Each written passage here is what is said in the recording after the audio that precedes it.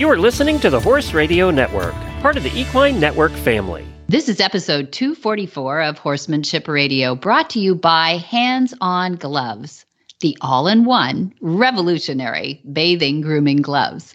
Horsemanship Radio is part of the family of the Horse Radio Network. And today we're going to chat a little bit about carriage driving, a little unique spot for us today.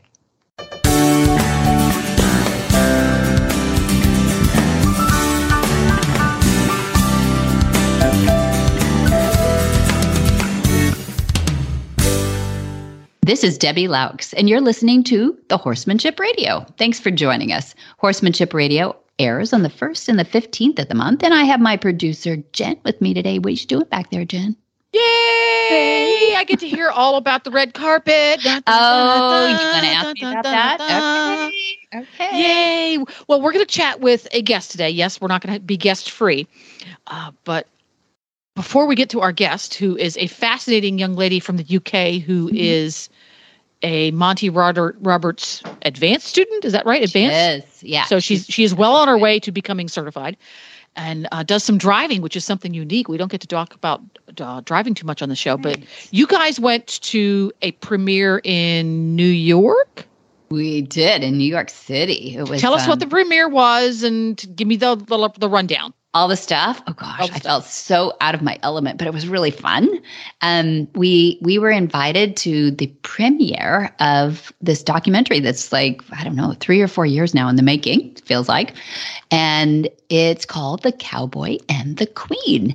And so it's a documentary, but you know, this producer director, Andrea Nevins, is such a visionary. She writes these things like a movie. You really feel like you take the turns and the ups and the downs and everything just like a movie, you know, as opposed to those documentaries are like, and we're watching the lion on the, plane. And it's not a documentary where you, like a historical documentary or an animal one or anything. It really plays like the story of Dad's 30 plus years relationship with the Queen of England and how he got there and how she got there and their parallel lives. And, in the last episode, 243, Dad did a wonderful chat about the documentary. We literally sat him down. He watched the draft of it. It was the one that was submitted to the festival. And then he gave his impression. So if anybody wants to go back to that and listen to that, it was really good when you hear it from the person that the story is about. Today, it's about the premiere. So what does it look like on the red carpet and all that stuff? That was really fun. So we get on the airplane because Dad was like, I don't know, what am I going to do in New York City? I go, you're going to watch the film, but I already watched the film. But there's some of those conversations that go on. But he did have fun. Getting there was not so much fun, but being there was a lot of fun. And we stayed in a hotel nearby, and we flew in on Wednesday, watched the premiere that night on Thursday, and flew home on Friday.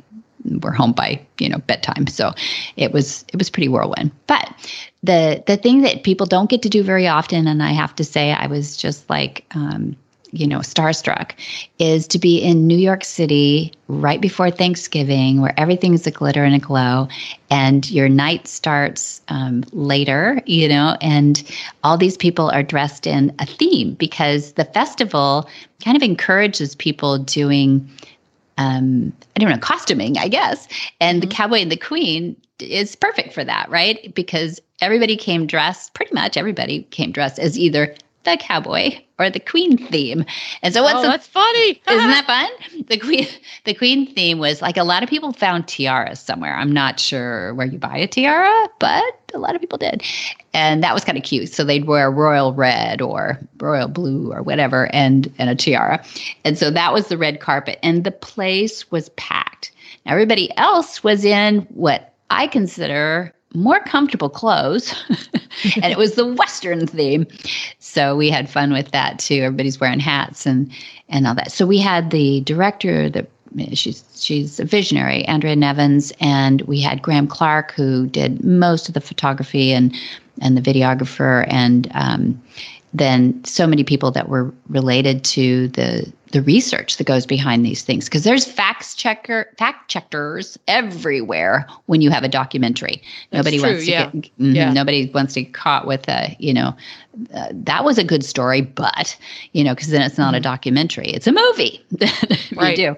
So there's so much historical footage in it, which is, I know I said it wasn't a historical story, but it's like flashbacks almost. They as the movie goes or the documentary goes, they're telling the story, but they'd flash back to what was Queen Elizabeth doing when she was 9? What was Monty doing when he's younger than her, but at 9, what he was doing. So those parallel lives that we talked about in the last episode were vibrant on the screen. And I hope people get to see it. So this is coming out this episode will be out December 1. And the Vimeo link that I have right now is going to be for the festival, and it cuts off after November 26th. So I'm hoping I can maybe update the show notes or something when we do have something further. So right now, as we're recording this, it's available on Vimeo. So by the time our episode hits, is it just going to be on Vimeo, but it would be a different link, or is it going to be on a completely different streaming service? I think it's good. I think on a different streaming service, because the festival itself, it's kind of like when the theaters were closed down and the theaters, some theaters or some money was being made by streaming as opposed to in theater, but it was kind of a hybrid. It's like that right now. You could buy tickets to see it at the theater last week, but you could also, if you couldn't make it to the theater, you could also buy streaming. Well, that expires November 26th. So it's the festival that's actually promoting that right now, which is fine. I think they charge $10 or something, the typical kind of streaming thing. And after that, I think the whole push, Jen, was to get word of mouth, people's choice, get it buzzing about the Queen and the Cowboy, so that distribution can be determined. So I guess home run would be Netflix. It's one of those large international distribution lists, because we had people all over the Facebook pages and the Instagram pages saying, how do we watch it? And we're sending this link through as quickly as possible, because that's going to add to the momentum, right, of more people talking about it. And it was interesting what the producer said. She said, bad news travels very quickly because people are looking for bad news. Good news builds incrementally until it's a big thing. So, you have to grind it out with something that's stirs people. Like the Queen, a quote from the Queen in the movie or in the documentary. I keep calling it a movie because I guess it is a movie. She's a filmmaker, but this is technically a documentary. The Queen says in there that in one of her speeches, which they used the footage of, she said that the word inspire actually comes from taking your breath away or sucking in air, And I think that's kind of cool for everything that she did too, that if you inspire people or you're inspired, it means you kind of, that's wonderful. And I think you can only get that word of mouth inspired when something is really wonderful. And that's what we saw. It was sold out. People were clamoring and trying to take our tickets. Literally, can we buy your tickets?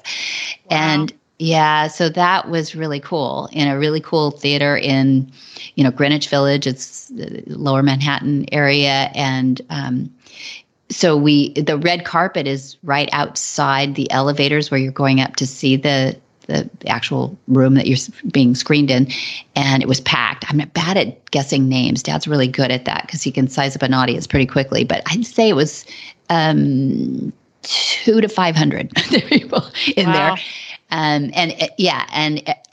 there was not a dry eye, but there was not, there was laughter, there was crying, there was the whole thing too. It's beautiful, and I'd say if for people who are worried about any violence with animals, because it's always going to be some footage of here's traditional horse training, right? Yeah. And there were a couple of little short spurts, but I did ask people who have told me I can't watch a film with any animal getting hurt, Yeah. And even those that were very sensitive said, no, it was okay. It wasn't gratuitous. It made its point and moved on. So for anybody who's a little afraid of that, it was okay. They handled it really well. And they knew what they were doing that way too. They know that there's an audience there that is compassionate and loves their animals and wants people to understand that better too. And if you hit them over the head. For people who have no clue, they haven't the first clue, the difference, that there are differences, you need to be able to visually, for the audience to say, you have to compare. It's like, you can't tell the difference between a Douglas fir and a slash pine if you've never seen a Douglas fir. Yeah, that's right. That's well, right. What's different about a Douglas fir? I don't know. I've never seen one. So you need to be able to, in some way that is sympathetic to the audience's emotions, because it can be a trigger for people. This is what it shouldn't look like, and this is what it has looked like in the past. And then that makes more sense, right? Yeah. You know, can't I wish it was all in the I wish it was all in the past. Unfortunately, there's a little bit still going on, and people are okay with that in certain areas, and that's, I guess, what we're trying to suss out. You know, that's what we're trying to shine a light on a little bit, is those areas where it still is a little rough on horses, and the goal of the movie is not really to say shame on you or anything like that. The goal of the movie really is to tell the story of a monarch who was raised with horses, loved horses her whole life, and found that to be her passion outside of what she did very well, which was be a monarch for decades and decades. Longest running monarch for sure, but even world leader. We'd be really close to the longest running world leader ever. Yes. So that is the story, and how she adopts a common person, you know, to learn from them. I think that says a lot about her too, because England has the BHS, the British Horse Society, and the books, and they really do go way, way back with horsemanship and are proud of it and have quantified it and feel that they are cutting edge. So for her to embrace, as Dad says, a California cowboy is pretty novel, pretty counterintuitive for tradition. So what did she see? What did she hope to see? And what did she see? A lot of that is answered in the film. But I think probably one of my favorite parts is when there's a hot mic. You know what I mean? Yeah. There's a hot mic where when we were over at Buckingham Palace and Dad was doing a young filly for as kind of a fundraiser for the Brook Animal Hospital. It was the Brook Animal Welfare Group that was started by Dorothy Brooke after World War II with the horses left over in Egypt and the Middle East. So it goes way back, and they were doing a fundraiser with just all these very empathetic, wonderful, and probably fairly wealthy people that were there and given access to that fundraiser. And Dad did this little filly, and she just did beautifully. And afterwards, Camilla, who's now a queen, and Her Majesty came out of the stands there and had a quiet moment with Dad. You know how they do sometimes have those royal quiet moments for a second. But there was a mic on it. And she did ask. Now, this has gone over to the people side and helped people too, right? Yes, thank you. You know, it was the opportunity for her to say that out loud to Dad, asking the question, which she had already given him an MVO for, so she knew very well. But Camilla was there and didn't know that much about it too. So she spent her whole relationship with Dad pushing that agenda out there to the edges without hitting anybody over the head with it or shaming anybody, but certainly promoting a better way to do work with horses that actually helps people too. Yes. Yes. In a lot of different ways. It's yes. Because you would think, well, it helps people because people treat horses better, but it helps people because it can help people treat people better. Yeah. It's a great example. Horses are a great example for people. So anyway, that was fun too. It all came out in the film, and I think people are going to just love it. And they were overwhelmed by it. People came out with tears and vowing that they're going to get this thing out there too. So pray for it. Yeah. Watch this space, because as we record our episode, it is available on Vimeo. But by the time this episode drops, it will probably not be on Vimeo anymore. But keep listening to Horsemanship Radio, because the moment it's available for public consumption, we will let you know exactly how and where. Yes. Perfect. Yes. You will love it. And right after we hear from our title sponsor, Hands On Gloves, the cleverest way on earth to groom your pets, we're going to hear from our guest. Well, I'm sitting here today with Jay Michelson of Hands On Gloves. And we were talking today about the horse that has sensitive skin, or the animal that has sensitive skin, Jay. And I wanted you to help me address that a little bit. I know you've got some features to your products, but I know you know more about it than I do. So what do you do? What do you say to the owner that has somebody with sensitive skin? Our gloves are made from surgical grade nitrile. So that makes them chemical resistant, mildew resistant, because you can bathe with them too. They're made to get wet. But across the board, there's no latex in them. So it's great for any animal, any people that have latex issues. There's no latex in it. They're just your hands. And if you have a thin-skinned horse or dog, they're cats, other animals. There are many animals that don't like to be touched in certain areas. But having the gloves on, it's just your hands. You get immediate feedback if you get to an area of that animal that is sensitive. And you can apply less pressure in those areas, and you can apply more pressure in the other areas. We have professional grooms that work from us. They groom for Olympians across the board, and these guys are phenomenal. And they did a study on mainly thoroughbreds, thin-skinned thoroughbreds, and they found out that most people are grooming too light. Oh, interesting. They're tickling the horses, and went in and applied just a little more pressure, and the horses loved it. And so that's kind of some of our experience with it. We have all kinds of animals and experience with that. I think you can throw these in the wash machine. Am I right? You can. Next time you bathe your animals with them, use the gloves. A little bit of soap suds up all the way. And what we do after we bathe our animals with them, we rinse them off, hang them out to dry, and they go back to new. You can throw them in the washing machine. Just don't put them in the dryer. And just throw them in the washing machine, hang them out to dry, and they go back to new.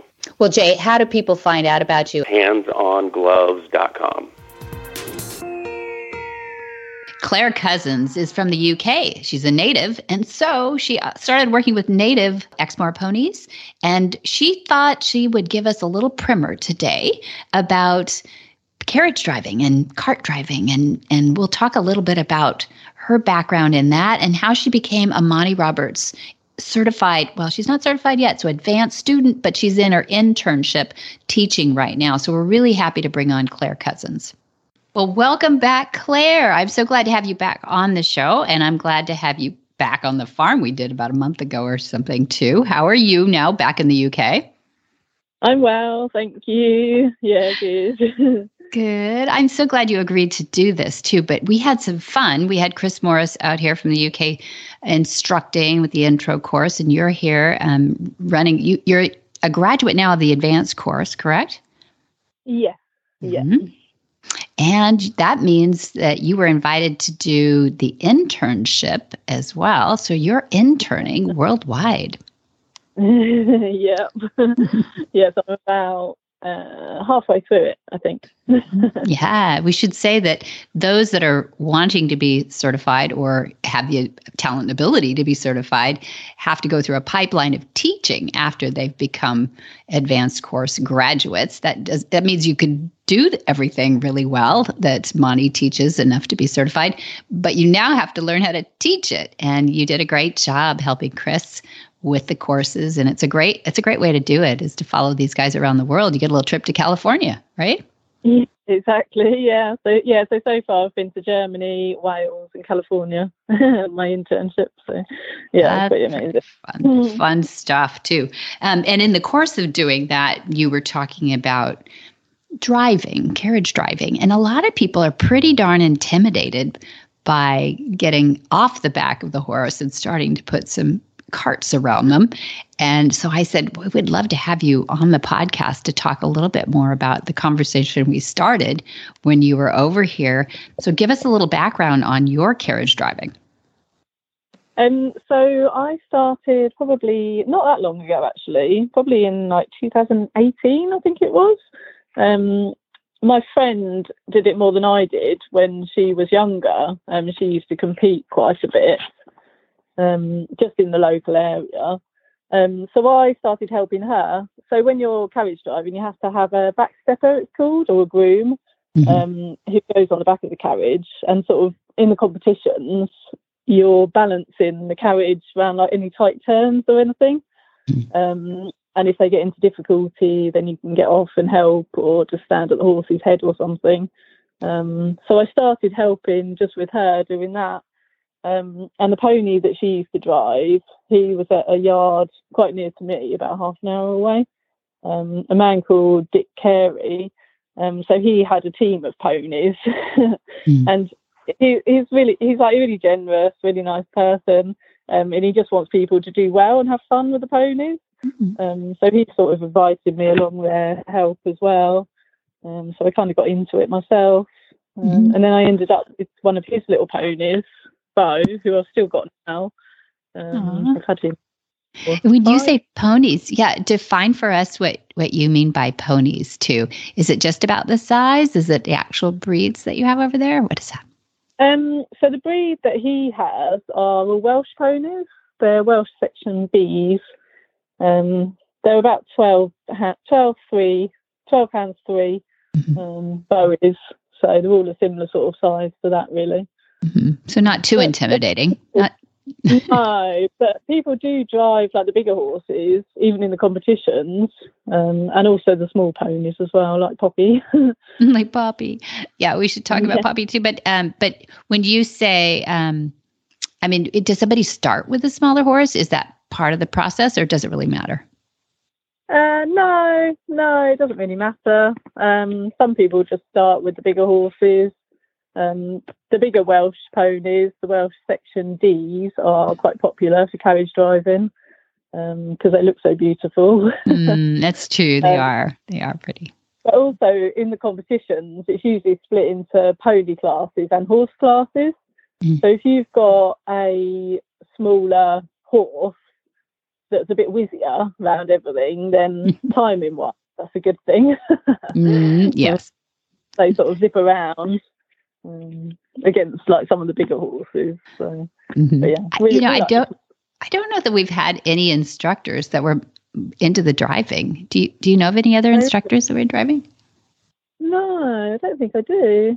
Oh, you struck out and created a new area for. How did you get into How did you find Monty, and what made you want to be a certified instructor? So my mother actually, she used to follow a lot of Monty's methods because we had horses from quite a young age, and some slightly trickier ones as well that had come from, I don't know, did you say rescue? I'm not sure. They weren't from rescue centres, but they were sort of on their last chances with people. Oh, yes. So we took on 2 boys, actually, 2 brothers. And we just sort of naturally used those methods, although we didn't understand the whole of it, like how the horse sees like what their reward is. Like I never knew that side of it. But a lot of it was quite similar, like with the gentle approach and not hand feeding and things like that. Like we kind of learned that. I guess the horses taught us that as well. Yes, they do. But yeah, my mother used to follow Monty. She used to read his books and things. And then we went to one of his tours. Me and my sister went along to one of the tours in Guildford, I think. So we just sort of found it quite interesting. And you wanted to go further. I guess you wanted to learn more about the curiosity of Equus, the language. Yeah, and we discovered Chris Morris because there was a group of us. So we run a livery yard between myself and my sister. And there was like a group of people here that were having issues with their horses. So we had one that was sort of pulling away, another that was quite aggressive towards people. So we brought him in for a day for the horse psychology course, like just out of interest, really. We just decided that we wanted to learn more, and also to do some sessions with our horses. And then after that, I wanted to carry on. I wanted to do the join up and the long lining, and then I was like, well, I might as well do the intro course. And then once I got that far, I was like, yeah, I couldn't get enough of it. I kept watching all the YouTube videos of Monty, and I had a bit of an obsession. So yeah, I was really excited to carry on. Great. I love when people get obsessed about their horses and the horse psychology, and Dad is there. He's present for you. Yeah. That's good. And so because we're going to specifically focus on carriage driving or starting your horse there, where should somebody start? If they say, like, I've been riding horses for 20 years, but I've never tried my hand at a little cart driving or anything, where should I start? So we start with the long lining.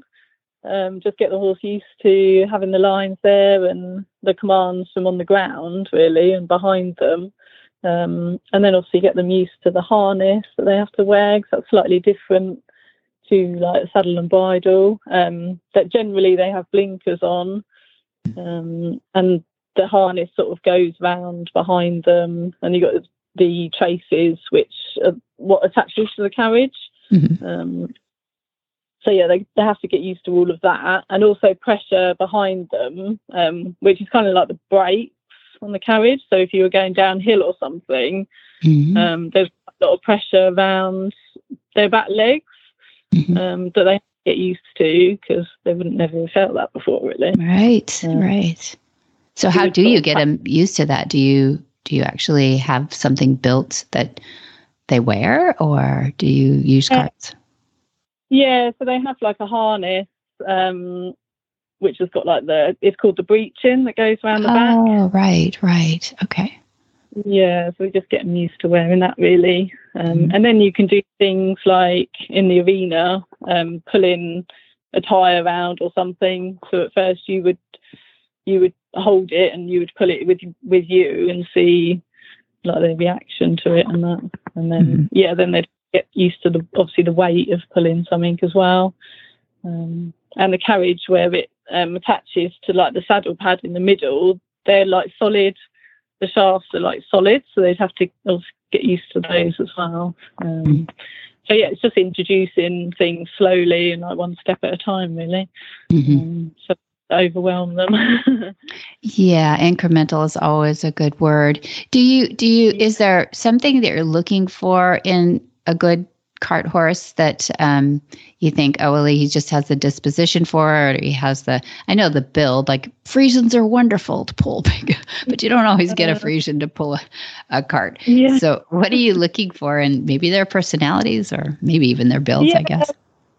For a horse that's like quite calm in its nature, probably not too flighty, and also like there was a horse here that had driven a carriage before, supposedly, but he tends to, if he sees something he doesn't like, he would like stop and spin round and bolt in the opposite direction, which obviously, like, that sort of thing in a carriage is quite dangerous. Yeah. So I guess, I mean, you could get the horses accustomed to a lot of things, like the spook busting is quite good for all of that. Just get them used to seeing as much as possible, really, out and about. And also other horses in carriages, because they're always a little bit freaked out when they see another horse in a carriage.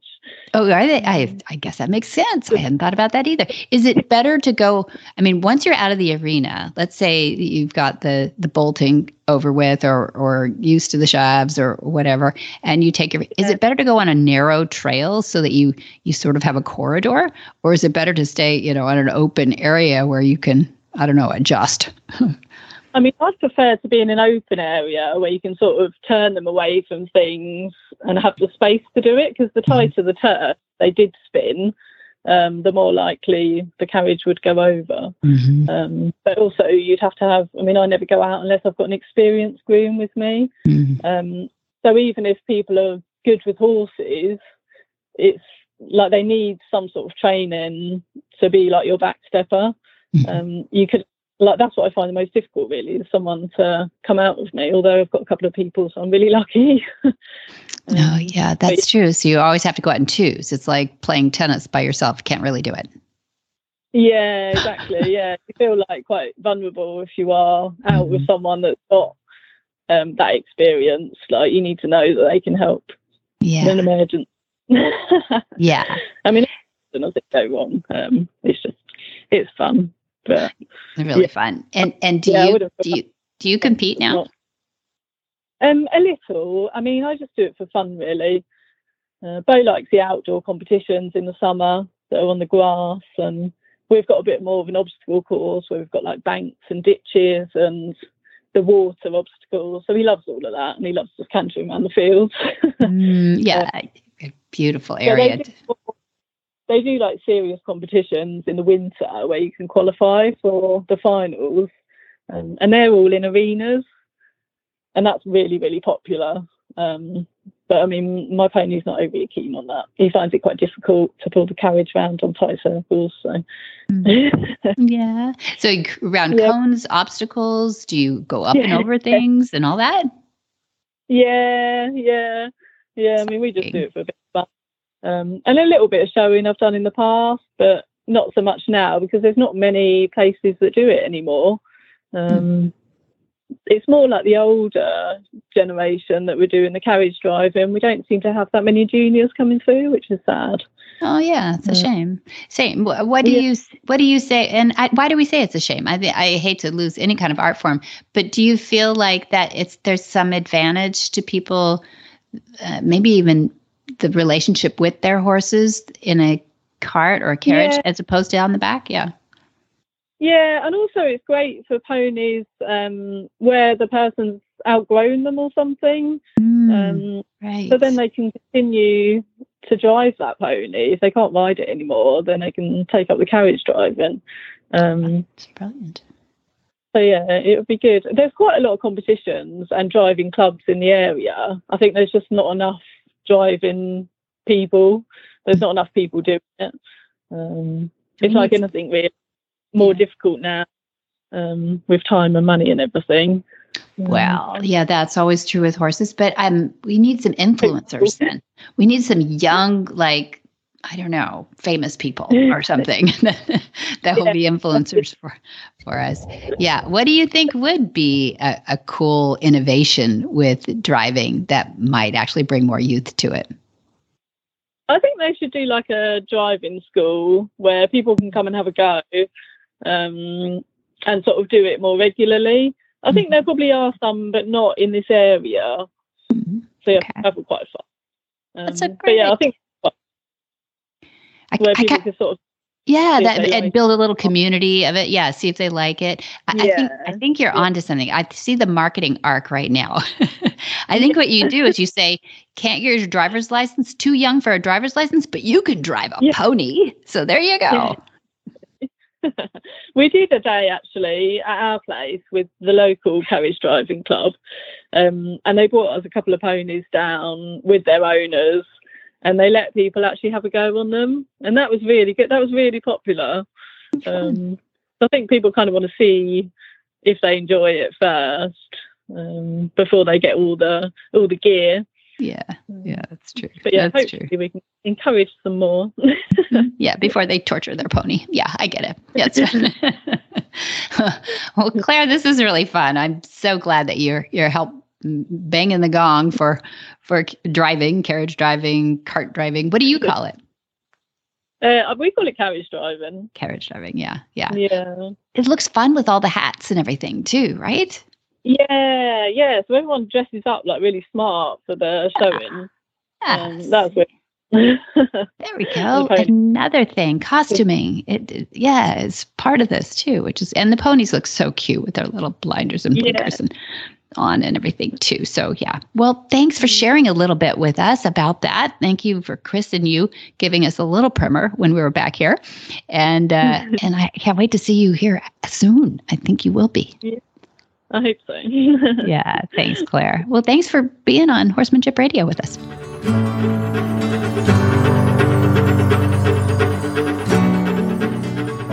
Imagine if you could take Monty to the barn with you. Watch and learn as he addresses each challenge with your horse and answers your questions too.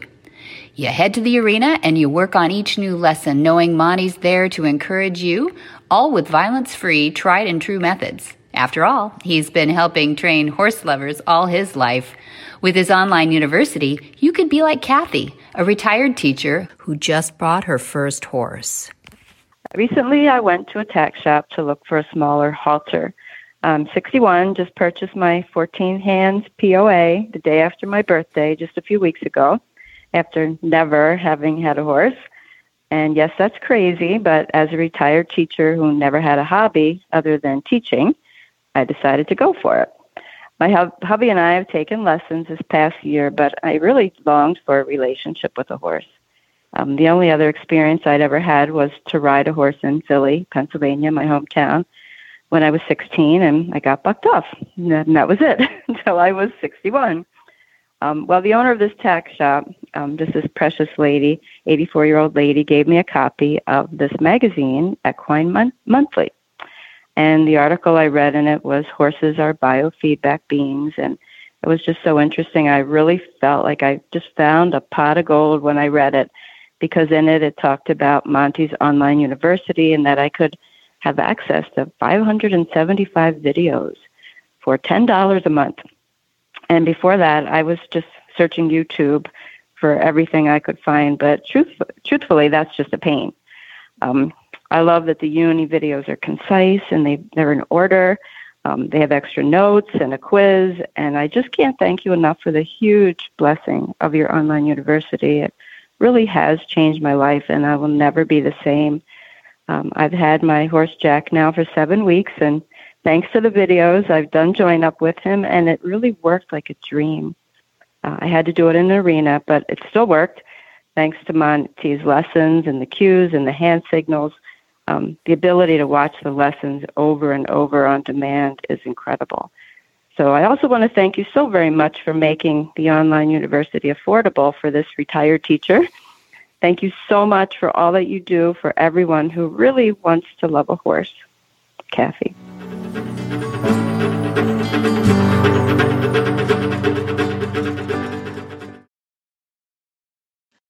Well, Claire's just lovely. Isn't she adorable? I just had so much fun with her when she was out here with Chris Morris, our certified instructor, who she actually started her education with before she... I didn't know that. Yeah, she did. They live pretty close to each other. Her livery stable that she runs is right close there. But now stop there. Stop there. Yeah. Explain what a livery stable is. I know, isn't that cute? Yeah. Well, you have liver and you have onions. No, it's not a livery. Livery in England is basically what we would call an equestrian center or a boarding center, a place where they take horses in. It's not where you go for liver and onions. Just putting that out there. Exactly. Okay. So that's really cool because this is the first time but I'm sure this happens all the time, where you have Monty Roberts, and then you have a Monty Roberts certified instructor, but then you have a Monty Roberts certified instructor bringing further instructors into the fold. It's gone generational. That's cool. Yeah, absolutely. So she went through her advanced exams and everything last spring, and then she's now been putting in her time teaching under, right? You're basically teaching in front of and she's teaching in front of her very first guy, which is kind of pressure. But it was really fun because we have this little white mini who's tiny. She's Poppy, and she's our mascot, I guess, or the farm. But she's actually certified. We use her in the programs for our Horses and Healing and our lead up with the youth that have been subjected to violence. But she used to, in a previous life, she went into hospitals and retirement homes and things like that. She's just super. She doesn't, defecate on anybody. She's got it all trained. I don't know how they do all that, but I'm learning from her how precious that is. And we said, I think she used to pull a cart. I have a photo of her with ribbons and everything. And I said, what would you do, Claire? Because I know that you pull carts and you do carriage driving. And Chris Morris has actually worked with her on that. So Chris, being the instructor, said, I'll show you. Now, here's the funny part. I mean, she stands about, 24 inches high. She's pretty tiny. She is little. For a mini, she's pretty tiny. And she's perfectly proportioned and everything. So she looks good. But this was a little Gulliver's Travels moment because Chris is about 6, I don't know, 1 or 2 at least. He's pretty tall. So he's trying to show us, we've got the little reins for her and everything. We've not had her pull a cart yet, but we've got the harness and everything. And so he said, let me show you how we start. And I said, great. And he gets on his hands and knees. No. Because he couldn't do it from above and bend over. He was so darn tall and he'd probably wreck his back. So he gets on his hands and knees and he, does a few little moves forward and then teaches her back with this, we basically had her on a dually halter, Jen, too. A little mini purple, of course, mini halter. And then he said, here's what we're going to do, though. I'm going to put Debbie behind, that'd be me, and you're going to hold the reins. And then what I'm going to do is I'm going to make patterns here and you're going to follow me. And then sometimes I'm going to tell you to split and I'm going to go one way and you're going to go another, so that she has a bit of an anchor. So this is starting a horse to carriage driving, right? Mm-hmm. But just from the ground. So she has a bit of an anchor. We go around and we're following Chris and we're going on the reins. And then at some point, he's giving me directions before it happens, of course. But then I make a turn and we do a bit of a figure of 8. And then we link back up again so that she feels that anchor again. So that she begins, and she's probably laughing at us, because she knows what she's doing. But she begins to feel like, oh, I can listen to Debbie hold the reins in the hands, and I can also split away from Chris too. But at first, Chris could have even held her by the reins, except he's too tall. But so you want to support that horse through these things as their brain starts to get into it even more. And then you heard in Claire's interview that they have to start touching things and feeling things. But the first thing they do is about the leading and about the understanding and the communication from our hands to their lips. And it was really fun to do because I could see her little brain thinking, and it felt a little coordinated with us too. So that was kind of fun. I like that tip. That's neat. Yeah. Cool. Yeah. Wow. There we go. Okay. Moving on. Moving on. Whisper the language of the herd. Listen, you don't have to say a word. It's time for Jamie Jennings to fetch an email from Monty Roberts' inbox and share a morsel of Monty's wisdom in a little segment we like to call Ask Monty. Leave this world a better place than mine. The magic in the language of the herd. Dear Monty, what do you think about children using whips? My daughter, who is 8, abandoned the ponies and rides big horses now. She is quite small for her age, and when she's sitting in the saddle, her feet hardly touch the horse's body. In the school where she rides, she is asked to carry and use a whip in order to make the horse react when she cannot use her legs and feet. I don't always agree with that method because the horse can have a negative reaction. What is worse is that she takes the whip as a toy sometime and even whips her Barbie horses when playing. As you say, the whip can do more harm than good, so what is the alternative? Monty's answer. Trust is the critical foundation for communicating in the language of the horse I call Equus. Without trust, the flight animal cannot become a willing partner. I recommend that you provide this young child with a soft giddy-up, which is made from cotton fibers braided into a thick rope. At one end is a tassel, and the other a loop that fits over the wrist.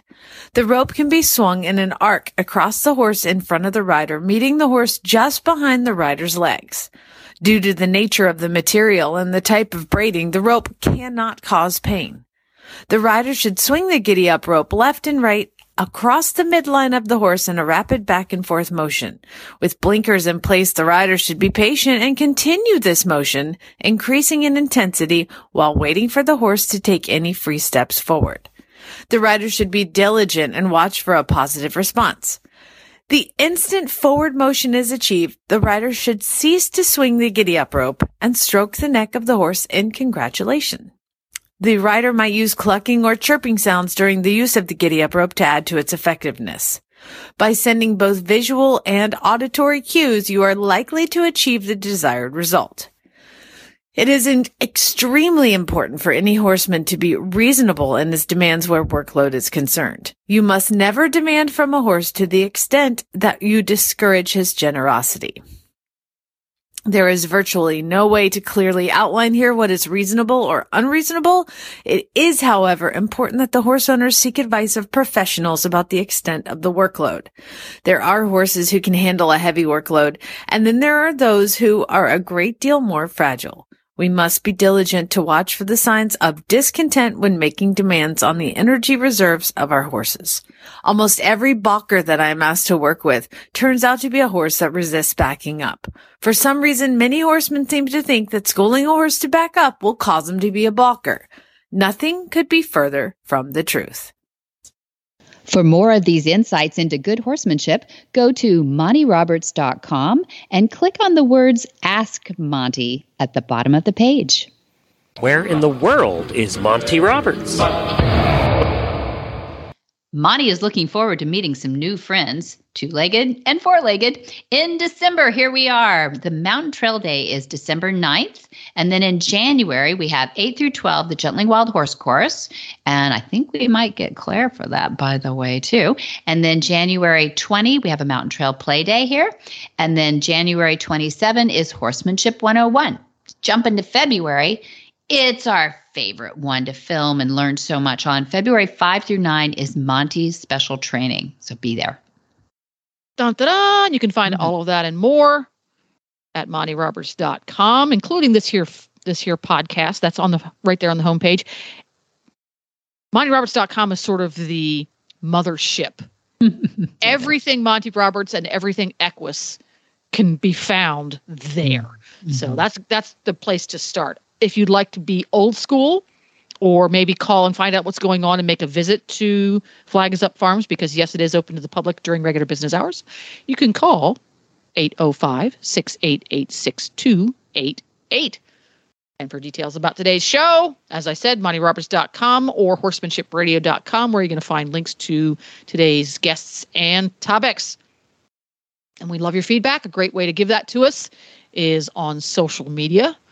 Facebook, the page is Monty Roberts, the one with the little blue check mark, because everything officially Monty Roberts is called officially Monty Roberts. Yes. And on Twitter as well as Instagram, it's Monty_Roberts.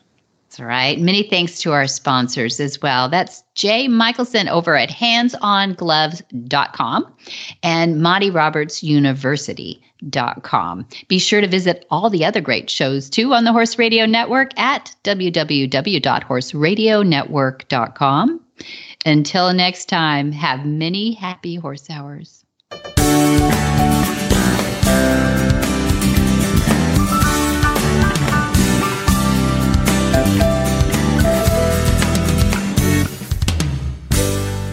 And for those of you who are courageous enough to listen to the end of the show, hot tip for you. If you're one of those people like me who likes to be able to ride without a bit on your bridle, great way to do it is with a dually halter. It's a multitasker. It's a great training tool, and you can also use it to ride without a bit.